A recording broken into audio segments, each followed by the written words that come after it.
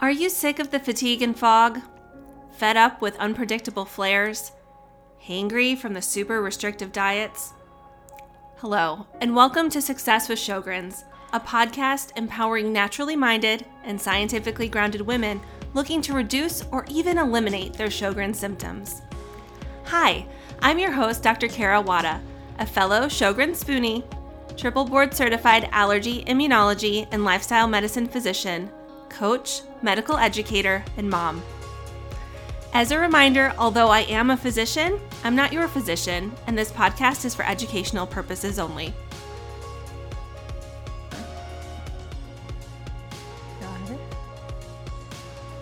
Hey everyone, welcome to Success with Sjogren's. I am so excited to welcome my friend and colleague, Cheryl Crow, who is the founder of Arthritis Life, which she is going to share all about with you. And I wanted just to share a little bit about how Cheryl and I met.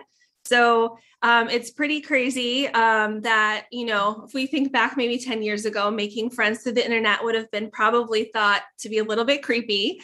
But nowadays I have met so many amazing colleagues and friends virtually through Instagram and Facebook. And so Cheryl and I connected because of our shared experiences as both being healthcare providers and autoimmune patients. And she has dealt with, let her explain her story to you all, but she's a couple steps ahead of me in regards to kind of her journey. And so I have looked to her for some help and inspiration and just a really great collaborator. So welcome, Cheryl. Thank you so much for joining on our Success with Sjogren's podcast. So tell us about yourself.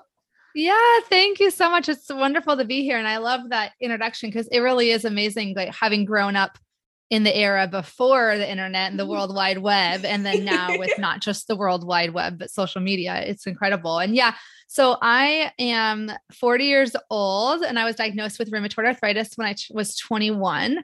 So I've been living with it almost half my life. I also have Raynaud's and gastroparesis and basically dysautonomia as well, which is totally a great mix. No. And, I also became an occupational therapist 6 years after my diagnosis. So I started occupational therapy school, which if you don't know what occupational therapy is, it's really a practical life skills focused profession. So we really help you function in your daily life. What is it in a day in your life that your illness or disability is making it difficult for you to do?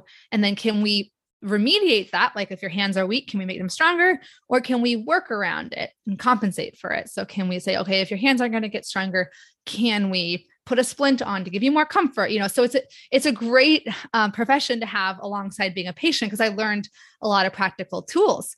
And so the last thing I'll say about my introduction. So I started Arthritis Life 2 years ago as really an educational and entertaining platform. So I wanted to use the power of social media and video to, sprinkle empowering educational tidbits to people and also connect other patients so they felt less alone. And one of my motivations was that I feel that patients aren't given enough education right after their diagnosis. And so I like my little soapbox is like, patient education should be like a priority, not an afterthought. It's a must have, so, and I love that you're doing we're doing similar things, in terms of like harnessing the power of social media and connections to help support people who might not be getting that support in the traditional medical system. But we're also working in the traditional medical system. We're everywhere. We're doing everything. We're ambitious. I don't know about you, but I think working in the system, you realize the faults and that we don't have enough time during those visits to necessarily address all the things that really are critical for having, a successful journey with whatever condition you are dealing with. Yeah, absolutely. Yeah. And I think it is, like you mentioned earlier, being both a health provider and a patient, it does give you a unique lens, because I think when people are, it's easy to jump to conclusions from both sides. Like if you're a patient, you're like, all these doctors don't care about me, or they're not listening to me. And then if you're the provider, you're like, oh, these patients aren't following through, or, like, and we get to kind of wear both hats and say, well, here's the complexity. Like, Yes. it's not so black and white. So yeah, it's been really never fun. is, right? Yeah. Everything's Yeah. just great. Yes. Yeah. So, and I guess one thing maybe to share, and of course, some of our Sjogren's listeners kind of are already well aware of this, but maybe not everyone is, that Sjogren's and rheumatoid arthritis very often will go hand in hand, or with some of the other conditions you're dealing with too, like the dysautonomia or the Raynaud's. And so with autoimmunity, there's so many different overlaps, and we're kind of sometimes all struggling with our own constellation of symptoms that we're dealing with. Yeah. And, it's interesting. I had gone to an ophthalmologist for dry eyes after my rheumatoid arthritis diagnosis. And I saw it as two separate issues. I didn't know that even if you don't have a Sjogren's diagnosis, if you have rheumatoid arthritis, you can have dry eyes just from the disease, and I remember the ophthalmologist, I was like, why are my eyes so tricky? Like, why is it being so stubborn? And he was like, well, because you have rheumatoid arthritis. And I was like, what does that have to do with my eyeballs? Like, he had explained it to me. And again, that's that patient education piece. Like, yes, I could have like maybe read that online, but like, it would have been nice, like if there was someone to help connect the dots for me earlier, that, that it was something I could expect to potentially experience as a rheumatoid arthritis patient. So, yeah. Yeah. Mm-hmm. So thinking about your journey and kind of when you were starting off, do you have particular advice that you like to share kind of with someone who's newly diagnosed? Yeah. Oh my gosh. That's like my favorite population to talk to, the newly diagnosed. So the most important thing for me has been the thing that's the hardest at the beginning, which is acceptance. But I will tell you from my own experience and the experience of many other people that I've helped through this journey, the sooner you can accept that this disease it's going to be a passenger in your journey in life. It's not necessarily going to be like the main character or the driver. It doesn't have to mean that accepting that you have this condition doesn't mean that like you're giving up hope of relief or anything. But point being, the reason I like acceptance is because what I see happening a lot is people get diagnosed and then they think, okay, I just have to make this thing go away, right? Like, so their whole life becomes about controlling symptoms and making the disease go away or healing it or curing it. And meanwhile, their life is still there. Like you still have relationships, you still have, things that you could be engaging in, but you're like, I'll get to all that later. Like I'm going to get that later once I figure out my rheumatoid arthritis or my Sjogren's.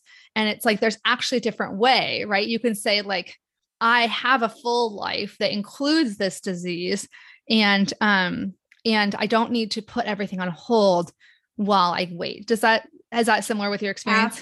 No, absolutely. And I think it's only been more recently that I've really kind of tried to embrace the journey of everything.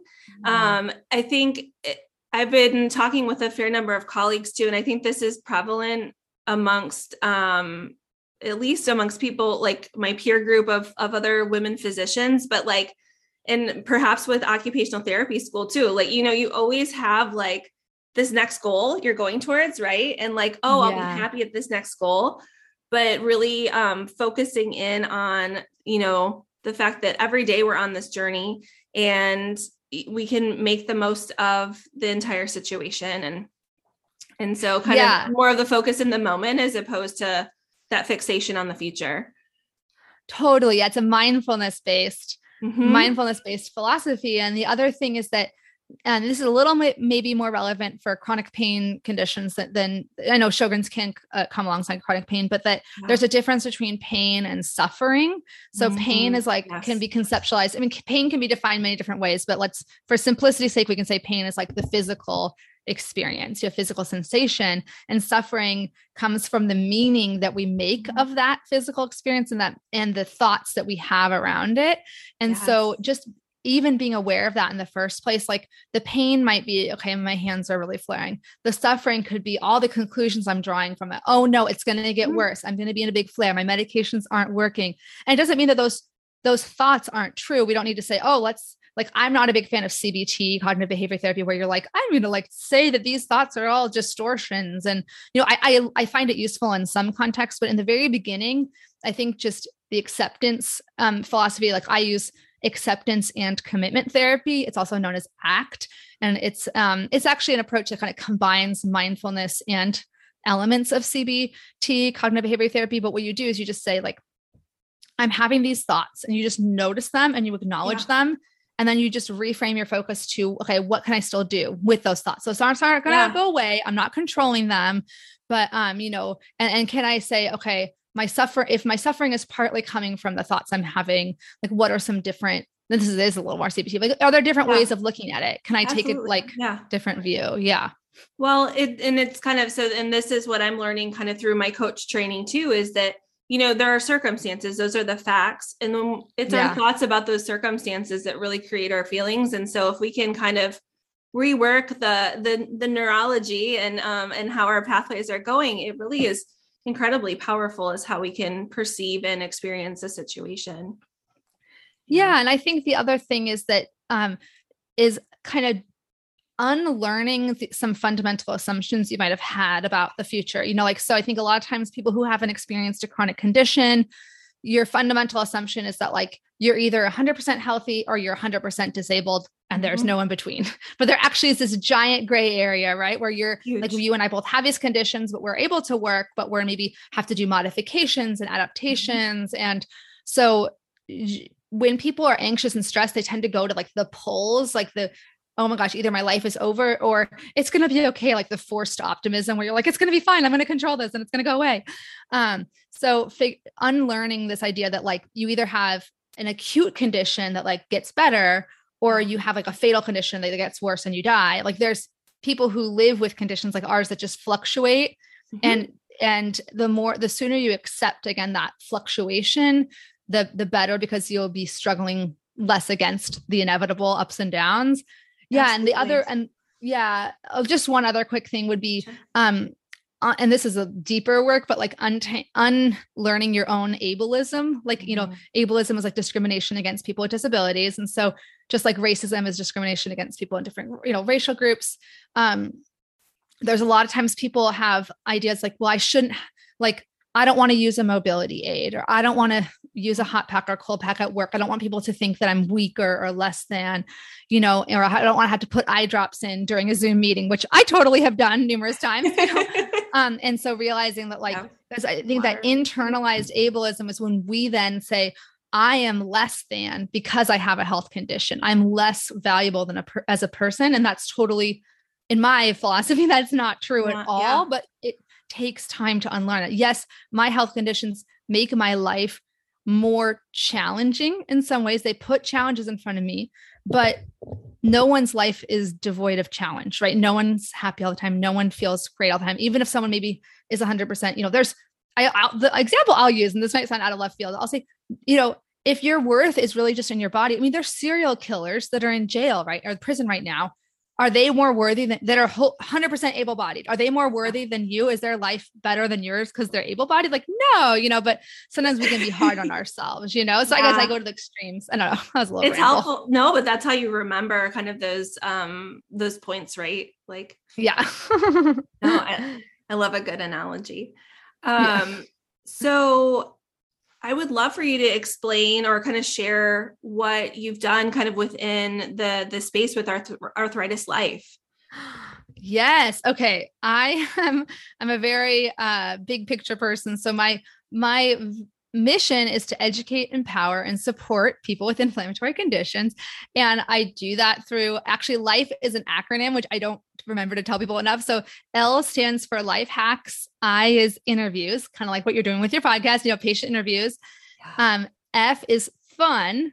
That's where the entertainment comes in. And E is education. And so I have my own podcast, Arthritis Life. Yeah. Sharing, patient stories and just reflections and advice to help people feel more empowered and less alone. And then I do have two different programs. I have an online course, the Rheumatoid Arthritis Roadmap, which just is a self-paced course people can walk through and learn kind of like basically all what we call in the field, like self-management skills, or the tools Awesome. that you need to manage it on a practical level in everyday life. For rheumatoid arthritis, that's pain, fatigue, medication management, and, adaptations that might work to protect your joints. And then also looking at the big picture of how this affects your life. I really operate from like the biopsychosocial model, which is, it's not just physical, right? It's mental. So giving you mental health coping skills, and then social, how do you explain it to friends and family?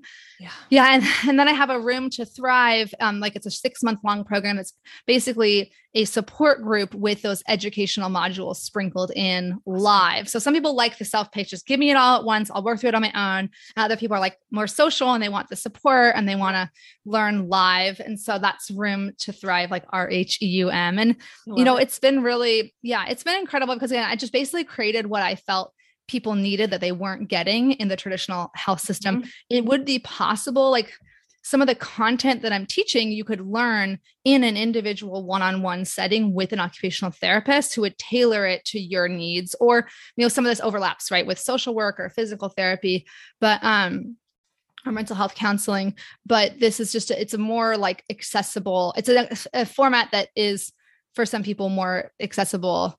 And it's, it doesn't replace therapy. Like if I'll tell people, if you have an occupational therapist, this is not a replacement for that. It's just, it's education in a different, in a convenient format that you can kind of access from your own home. And it's in a group setting. So it's not individual medical advice or anything, but it's been amazing. It's been, and COVID hit right when I was just starting the programs. So it was like kind of a good and a bad thing, right? Because now a lot of people, I guess, are comfortable learning online. So that's the good part. But the bad part is obviously we've all been through a lot of stress with COVID. Yes. So, but it's an amazing resource that you've created. And I certainly have shared your information with a lot of my patients and, and we'll make sure to post links for anyone who wants to check out Cheryl's podcast or programs or anything along those lines. I think, the biggest thing I've taken through medical training, and then even more so now as a patient, is really the power of the care team. And I think, we had talked about before, circling back to the beginning, like I had not had much experience working with OTs, despite having kind of some internal medicine and pediatrics kind of background. And once I learned, I was like, oh my gosh, this makes so much sense. Like, how is this not part? There is so much power in harnessing each of our backgrounds and experience and helping share that with those that are, going through similar journeys that we are. Yeah. And I'm looking up the statistics, but, people with chronic conditions, who do develop self-efficacy, which is like the confidence and being able to manage the everyday demands of your condition. They have, I have this, I have a statistic here from Self-Efficacy and Arthritis Disability and Updated Synthesis, blah, blah, blah, blah, blah, 2014. But, people who are able to do that have better quality of life, less severe pain levels, less fatigue, better mental health. So it's such a win-win. And I think, in a weird way, like, I think I discovered on social media, like how many gaps there were in patient education and it's, everyone's trying their best after they get diagnosed to figure out, what do I do? How do I cope with this? How can and they'll try on their own to make sense of all these claims online, but it's overwhelming. Even if you're a trained health professional, there's so many different conflicting claims and you don't know who to trust. And so I think, having a team, I do think in my ideal world, like I think I was just saying this on my own podcast, I guess you guys all don't listen to my podcast probably, but my ideal world would be like everyone would have every patient who's newly diagnosed would get referred immediately to like an interdisciplinary team, with obviously they have the rheumatologist, allergist, immunologist, if needed, obviously your primary care, maybe counselor, psychologist, occupational therapist, physical therapist. And there's all these standards out there that say, I'm trying to look it up here from the EULAR, European League Against Rheumatism. There's all these that are say, patients should have access to, patient education and support throughout the course of their disease, not just at the beginning. Like this is an article from 2015, EULAR, European League Against Rheumatism at the time, recommendations for patient education for people with inflammatory arthritis, said patients' levels of knowledge about the disease were low to moderate, and they expressed they had received insufficient information. Mm-hmm. And like, again, this is just soapbox, but I'm like, this is a solvable problem. Like, this is not like a complex, this isn't like, how do we make the cells of the immune system stop attacking? It's like, just tell people the information that's correct. Then before they get lost online down these rabbit holes of misinformation, Well, so. And I think we both, and we've talked kind of offline about having seen people taken advantage of too, which is, I think has really frustrated us with, some of the unregulated nature of the supplement and vitamin industry and so that, is another kind of mission, and part of the mission of this is to kind of help people, have a little bit more of a discriminating eye, or kind of, pump the brakes a little bit before buying into some things that may seem too good to be true, because they are. Yeah, absolutely. That was when you first said what advice to newly diagnosed. I was also, yes, you reminded me. I was also going to say, learn about like logical fallacies and basic kind of, what do they call that? Heuristics, like the mental mistakes that your mind tends to make. Cause it's not it's not even about like intelligence or anything. So we all fall prey to like mental traps, like using, and it's hard because like anecdotes is such a hard one, right? Because anecdotes and personal stories, our brains are wired to love stories and storytelling. Mm-hmm. And so, but it can be deceptive, right? Because like, I finally found the statistic I've been looking for, which is like 5% or less of people with rheumatoid arthritis are able to sustain long-term remission without drug therapy. And I couldn't find the statistic. I finally did. And it's like, so that's so important to know, right? Because you can have a really amazing story of someone and it's completely their valid story, and they're just in the 5%. And that's wonderful for them. But if you're looking at your own odds and you're making your own medical decisions, you're more likely to be in the 95%. It's just the basic, logic. So that's just the math. But so often we don't have those kind of foundational pieces of data to necessarily understand the relative like likelihood of different things. So it's very, as a doctor, obviously it's very complex, but it is so true. And I talk about this all the time, and it comes up more often when I'm talking with patients about reactions, like suspected allergic reactions. In particular, our brain is always wired to want to connect it to what we eat and food. And it's actually less often the case than you would think.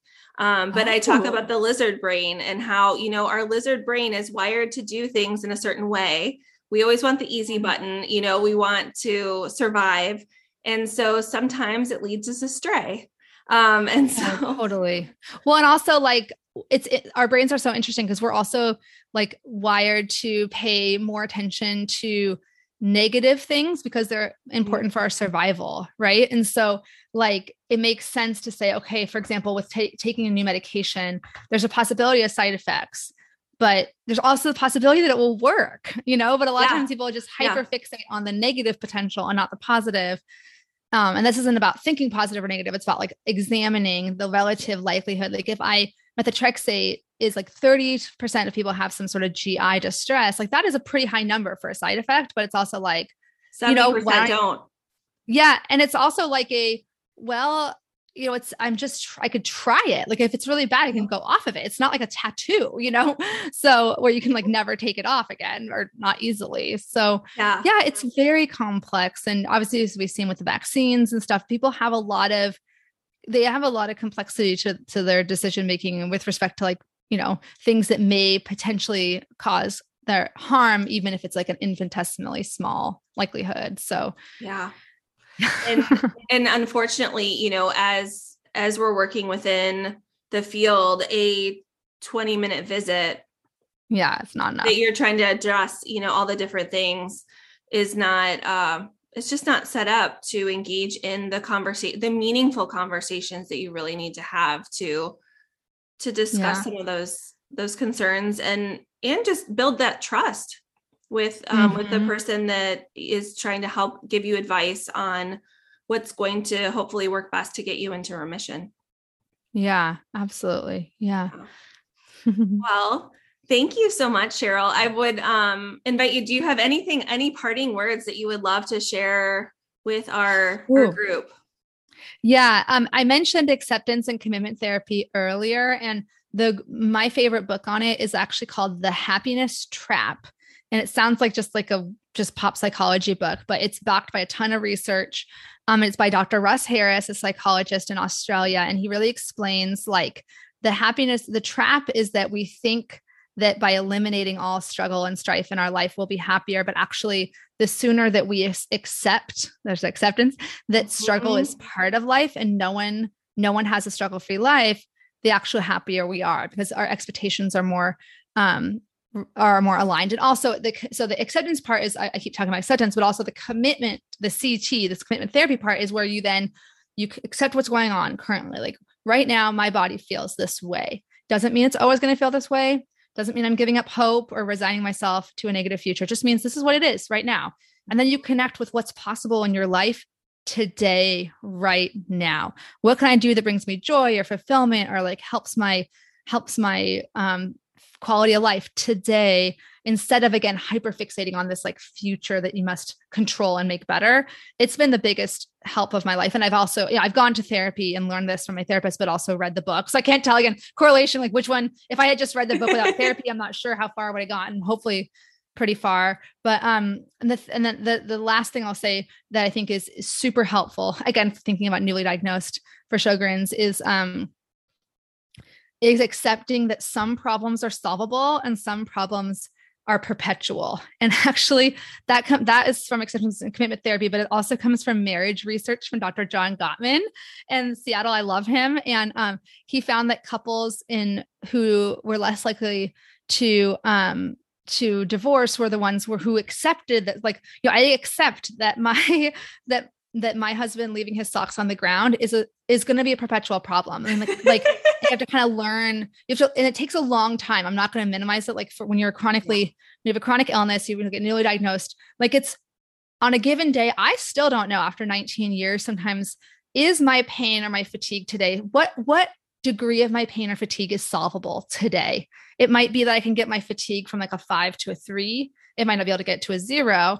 I can maybe, and knowing that the expectation is that, or be careful if your goal in your life is to feel 0 pain and 0 strife and 0 struggle, because most people experience, whether it's again from a physical, chronic condition or from a family situation or work situation, there are perpetual problems in our lives. And if we spend all our time trying to solve perpetual problems, we're like basically putting a round peg in a square hole. You're never getting anywhere. You're wasting energy that you could be using to engage with your actual life and what's possible despite these perpetual problems or with the problems. Maybe it's like it's like an elephant in the room. They want to say like, no one wants to say like, maybe your chronic pain will never go away. Like it's really scary to confront that, but to say, okay, well, there are people out there who still can, like, I have a friend, Dr. Bronnie Thompson. She's a pain researcher and she has fibromyalgia.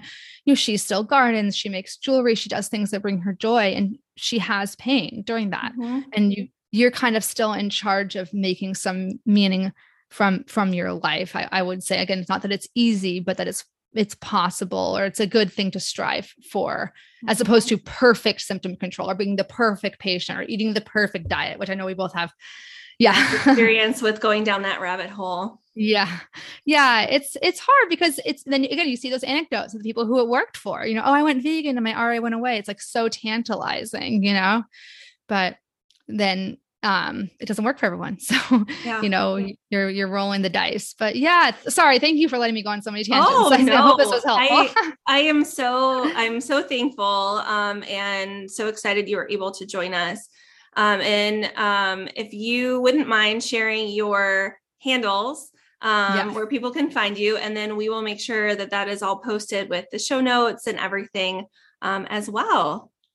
Yeah. So I'll say them out loud, but, I made a little bit of a rookie mistake, they're all different, The handles are all different. So I'm sorry. So my Okay. Instagram is arthritis_life_Cheryl.